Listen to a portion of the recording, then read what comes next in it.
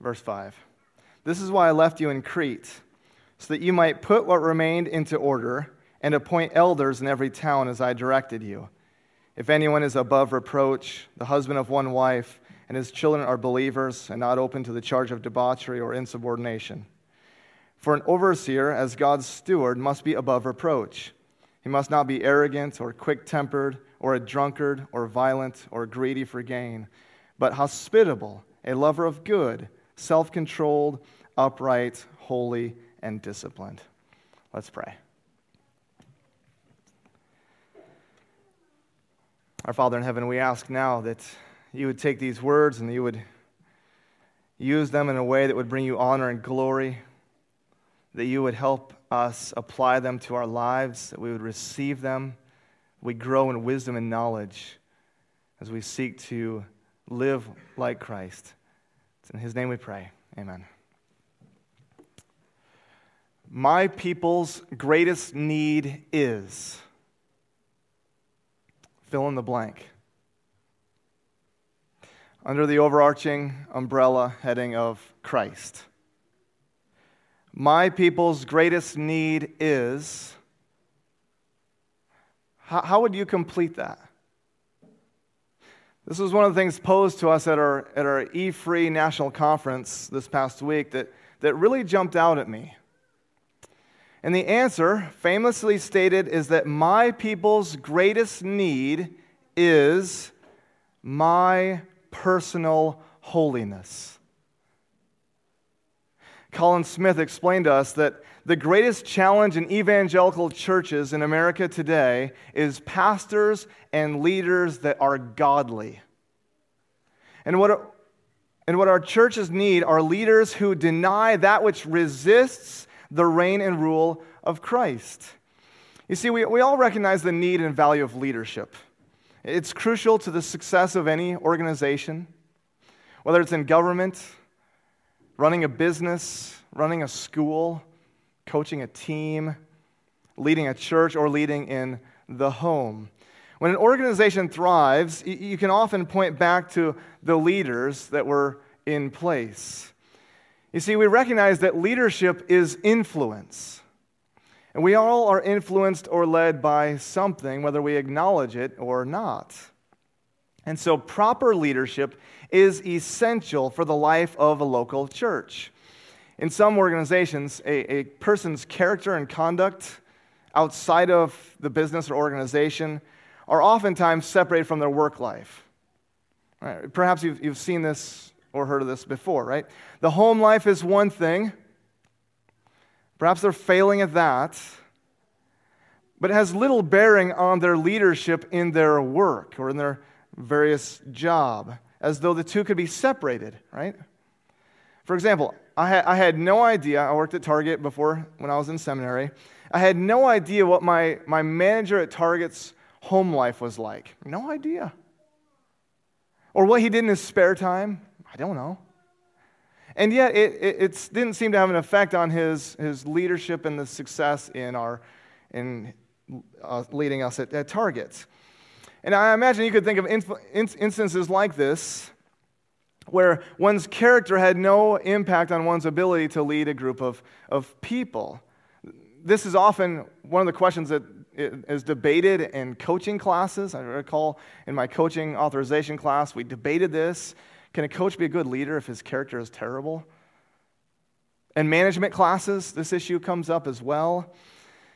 You see, but this is not the case, so we could debate that, but this is not the case when it comes to church leadership, which we'll see with the qualifications of elders and church leaders in general. There is a direct connection to one's character and leadership in the home or community and one's qualifications to lead the household of God.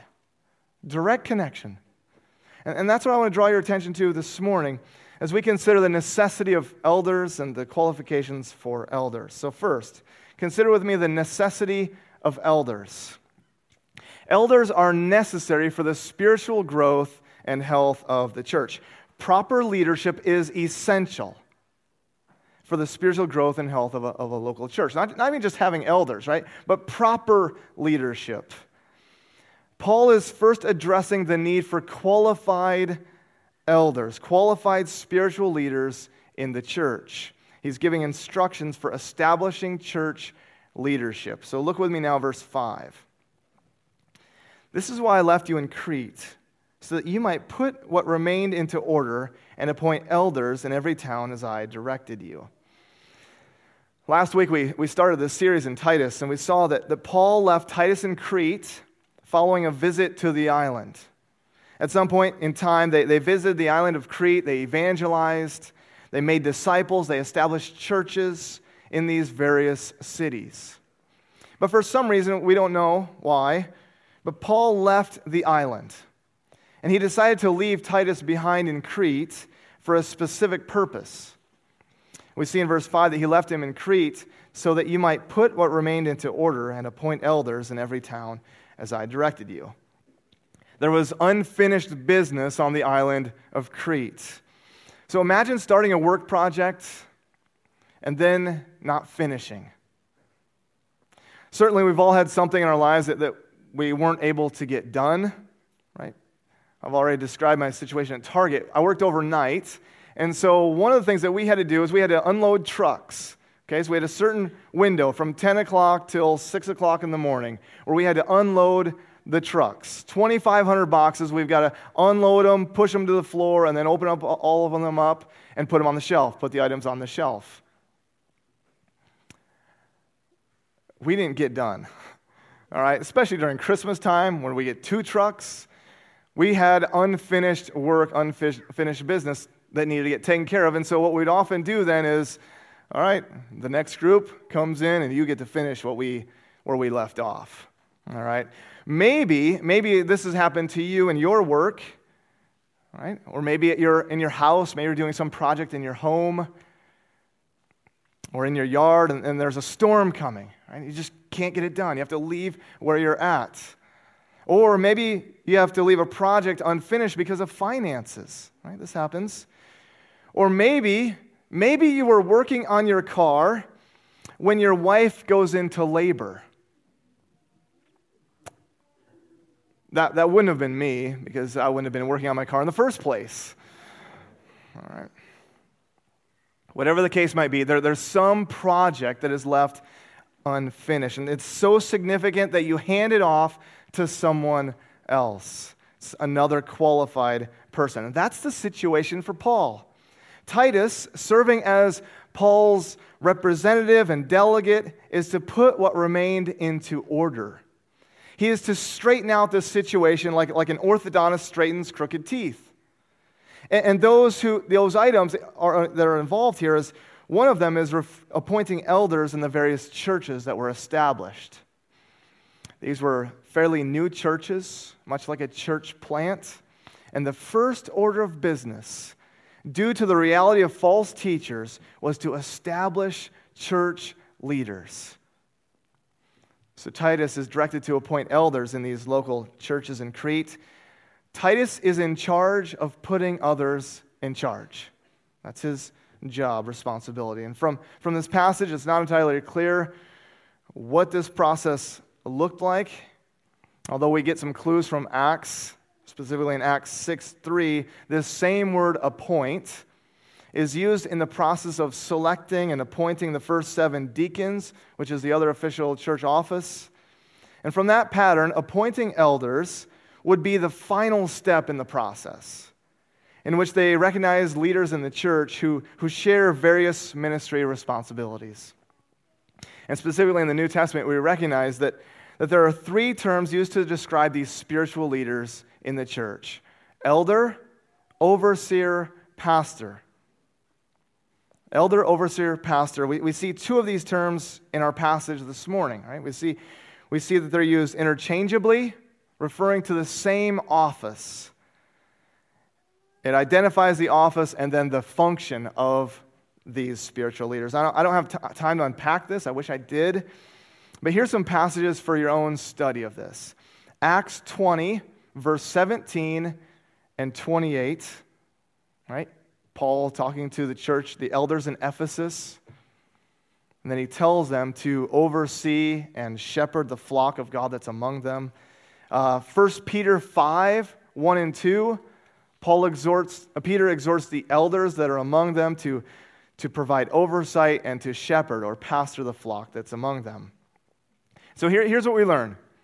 Elders, men who have been recognized as mature spiritual leaders, are primarily responsible to provide oversight and spiritual care for the flock of God that is among them. As they lead, shepherd, guide, and protect the church through the ministry of God's word. Let me say that again. Elders are men who have been recognized as mature spiritual leaders. Here's their responsibilities. Provide oversight and spiritual care for the flock of God that's among them. Right? I'm not an elder of someone else's church. Right? This is the flock that's among us. And what we do is we seek to lead, shepherd, guide, and protect the church through the ministry of God's word. Elders, proper leaders, are essential for the health and growth of a local church. This wasn't a trivial matter for the Apostle Paul. Titus and the church need to identify, they need to confirm leaders, they need to equip leaders so that the church wouldn't be vulnerable to the influence of false teachers or the society at large, right? Ungodly living was common in that day. It's common in our own day. It's so prevalent on the island of Crete as it is even today. And so there's a need for proper leadership in the church. Let's commit ourselves then to the task of identifying and building up spiritual leaders, right? So you think, how do I apply this to my life? Let's seek as a church to identify, establish, build up leaders in our church. And even if you have no desire to ever be an elder, we need spiritual leaders in our home. We need spiritual leaders in our workplace. We need spiritual leaders in our community. Second, consider with me the family qualifications for elders. When we look at the qualifications for elders, the primary emphasis is on their character. Godly character, more than giftedness, is the key quality, the central component for proper leadership of God's church. It's not about how gifted a person is. It's not about how well they can manage and influence people. It's not even about how much theological education they have or how many Bible verses they can recite. Are these things helpful? Yes. Yes. And we'll see in a couple of weeks that doctrinal conviction is essential. Right? But that can't be separated from devotion to godly living. Right? The two go together. It's about godly character. I want to point this out because I don't want us to miss the emphasis in our text. 2 times in this section, Paul says they must be above reproach. Did you catch that when I read it at first? Above reproach, above reproach. That's the theme. Elders must be above reproach in their own family. In verse 6, the proving ground for leadership and qualifications of an elder is his home life. It's his home. It's the home where you find out what someone is truly like. It's the home where you find out what is truly a priority. It's the home where you see the messiness, how the messiness of life is handled. It's the home where you see how the blessings of life are handled. It's the home where you see how they relate to their wife or their children. If you want to find out what someone was like, the first people that you would probably interview would be who?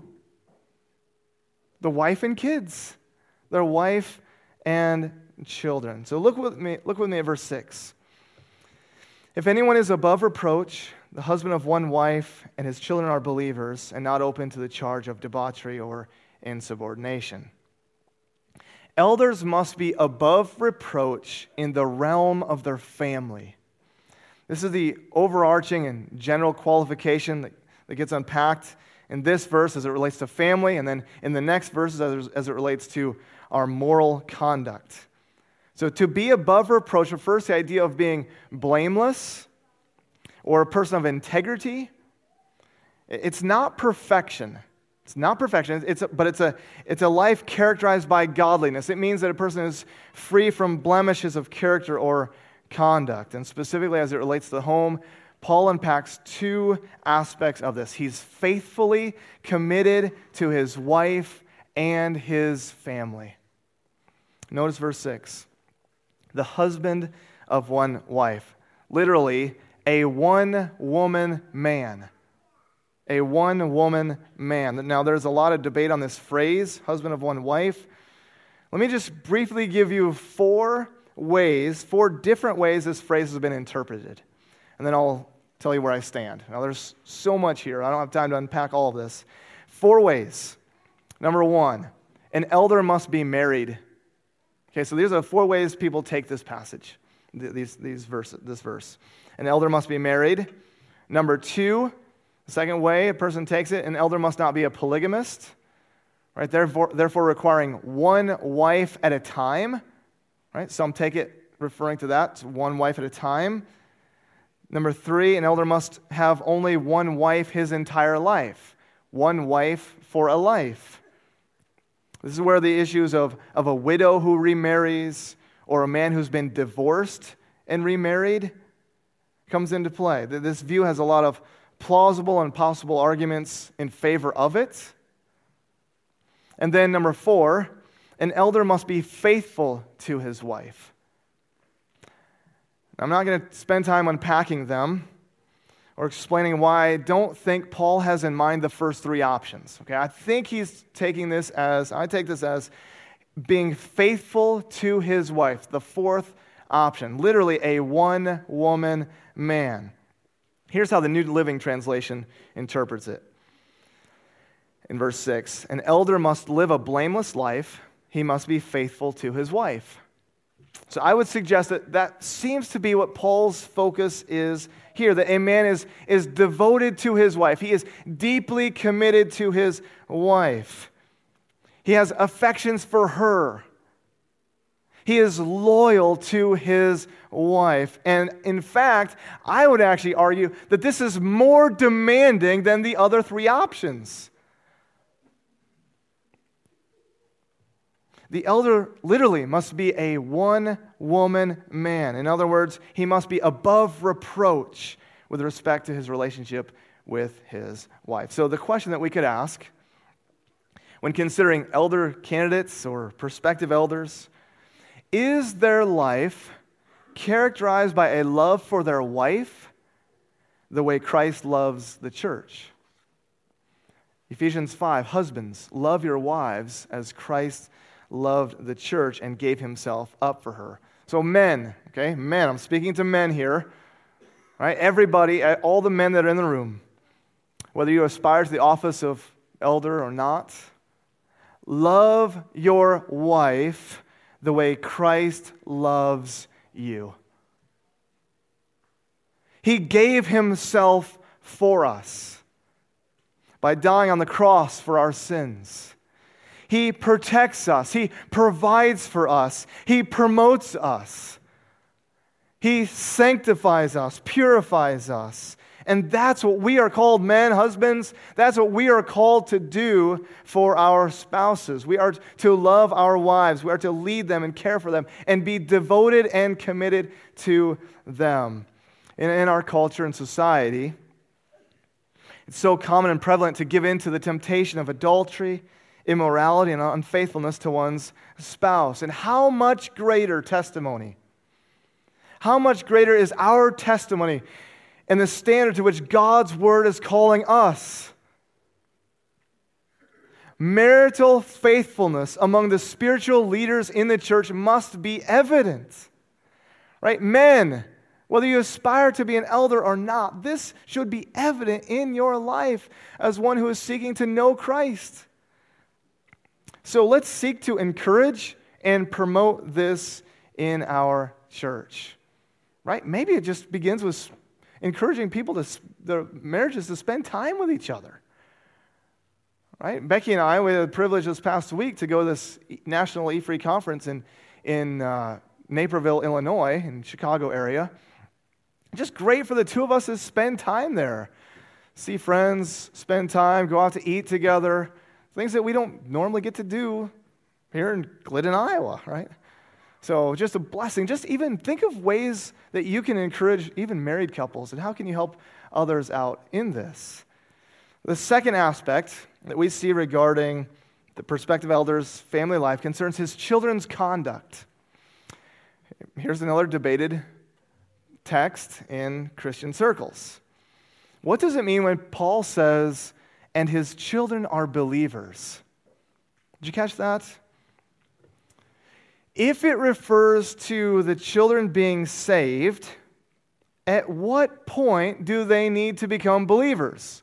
2, 5, 10, 13, 17, 18? In order for their prospective elder to be qualified. You'll notice the footnote in the Pew Bible, which shows how it could be translated, and this is actually how I take it. Did you notice the footnote? I don't know if you've got that. The Pew Bible open, the footnote in the bottom. And his children are faithful. His children are faithful. And I think that's how it's being used here. The Christian Standard Bible translates it like this: an elder must be blameless, the husband of one wife, with faithful children. In a list of virtues where moral characteristics are laid out, this word has a sense of being faithful or trustworthy. Paul's describing the behavior of the children and not the status of the children. We see this same word faithful in verse 9. He must hold firm to the, and here it is, trustworthy word. That is, the faithful message. It faithfully represents the truth of the gospel. So I think that's how it's being used here. An elder is to have faithful children.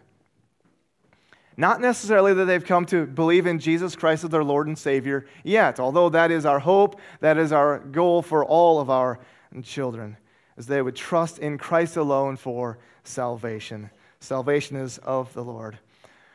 So while under the leadership and authority of the father in the home, his children should be characterized by being faithful, trustworthy, respectful, and obedient.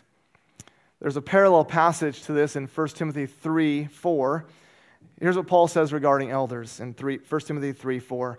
He must manage his household well, with all dignity, keeping his children submissive. For if someone does not know how to manage his own household, how will he care for God's church? So that's the sense here. Paul is concerned about family leadership. What is demanded is not conversion or perfection, but the kind of parenting that produces faithful children. And notice how Paul continues. They're not open to the charge of debauchery or insubordination. They're not wild. They're not disobedient. They don't have a rebellious spirit about them. Paul is not talking about occasional disobedience, but rather a deep-seated rebellion against the Father's authority and beliefs. This is how the false teachers were described in verse 10. There are many who are insubordinate. So the implication then is that they're wild, insubordinate children. They would be displaying a dedicated, self-conscious opposition to the gospel that his father embraces. So an elder is to lead his family well in his home. His ability to lead will be reflected in his children's behavior. He should be committed to his wife and to his children, right? So there's a sense in which we place a high priority on how we are doing in our homes. And I would just say this as your pastor. Here's my order of priority. And I would encourage you to have this same order. God first, always. Family second. Work third. Everything else follows after that. Christ is first place always. And then it's devotion to family. Now, having Christ first place in your life will result in being devoted to your family, you see? And then ministry. And if I notice practically, okay, so now I'm talking practically to you guys as well, if I notice practically that my family is suffering because of my ministry, then we need to step back and evaluate, right? Perhaps there are things that need to be let go of or handed off. And this might be true for you as well in the context and setting that the Lord has you in. I've seen too often, way too often, heard too many stories of men who have been so devoted to ministry or to their work that their families suffered because of it. And in fact, it led them away from the Lord and not to the Lord. Paul is making it clear that family leadership is connected to being qualified to being a spiritual leader in the church. Third, the moral qualifications for elders. Elders must be above reproach, not only in their family, but above reproach as stewards of God's family. Look with me at verses 7 and 8. For an overseer, as God's steward, must be above reproach. He must not be arrogant or quick-tempered or a drunkard or violent or greedy for gain, but hospitable, a lover of good, self-controlled, upright, holy, and disciplined. Paul draws an inference from what he stated regarding the prospective elders and their home life. He transitions from the sphere of one's family to the sphere of God's family, the church. And so he uses this term overseer to highlight the leader's obligation to oversee and protect those under their care. And he must be above reproach as God's steward. In other words, a church leader is a manager, so to speak, a manager of God's household. And since the elders manage God's household, they are to be blameless. As stewards entrusted with responsibilities within God's family, they are to be characterized by godliness. And Paul now unpacks what this looks like with this phrase above reproach. He gives 5 negative statements and then 6 positive traits. So I just want to briefly consider these traits. He must not be arrogant. So he's not characterized by selfishness. He's not overbearing. He's not one who constantly insists on his own way, but he considers the interests of others above his own. An arrogant person tends to neglect the concerns and feelings of others. He's not quick-tempered. He avoids strife. He's not quick to quarrel or prone to anger. This would have been necessary in situations where they're filled with opposition, right, from false teaching. Proverbs 29:22 says that a man of wrath stirs up strife, and one given to anger causes much transgression. An elder must not be drunkard or violent. These two terms often went together. Excessive drinking often led to violence. Proverbs 20, verse 1, wine is a mocker, strong drink is a brawler, and whoever is led astray by it will not become wise.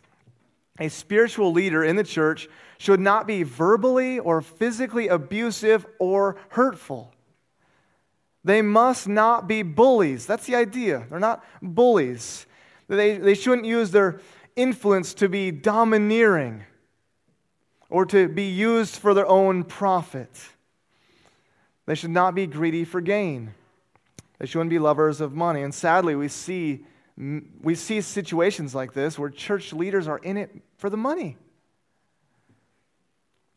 They can take advantage of others and seek to profit at the expense of others. So those are the negative statements. We should avoid these issues, these vices, and not be characterized by them. And if you're a believer in Christ here this morning, my hope is that those things would not be a pattern in your life. If any of these things are a pattern in your life, confess it to the Lord. Ask the Lord to forgive you of your sins. Leave those things behind. Turn to Jesus. Because not only should we take things off, right? Take off the dirty old garment. Take off these dirty sins in our lives. which characterize our life before Christ. But we should be characterized by positive virtues, right? It's not enough to just say, oh, I don't do this. We can tell our children, oh, don't do this. That's not enough. Do this instead. That's the pattern in Scripture. Put off the old self, put on the new self. Put on the fruit of the Spirit. We need to put on Christ-like qualities. And notice the positive moral qualities here in verse 8. But hospitable, a lover of good, self-controlled, upright, holy, and disciplined. An elder in the church is to be hospitable, literally a lover of strangers, a lover of outsiders. Right? So we welcome outsiders. We welcome those who look differently than us, talk differently than us, act differently than us. All of us are commanded in 1 Peter 4:9, show hospitality to one another without grumbling. We are to be lovers of good, not just knowing what is good and right, but actually loving it, having affection for what is good so that we might live it out. We should be self-controlled, upright, holy, and disciplined. In other words, we are to be characterized by the fruit of the Spirit. We're to strive to do what's pleasing to God, keeping our desires under control. There's a lot more that we could say about these characteristics, but at the end of the day, and I think there's overlap in these for a reason. At the end of the day, all these characteristics are what we see displayed in our Savior, Jesus Christ. He is the shepherd and overseer of our souls. He is the one who fully displayed what it looks like to love outsiders as he died on the cross for his enemies. He displayed a love for that which is good, always doing his Father's will.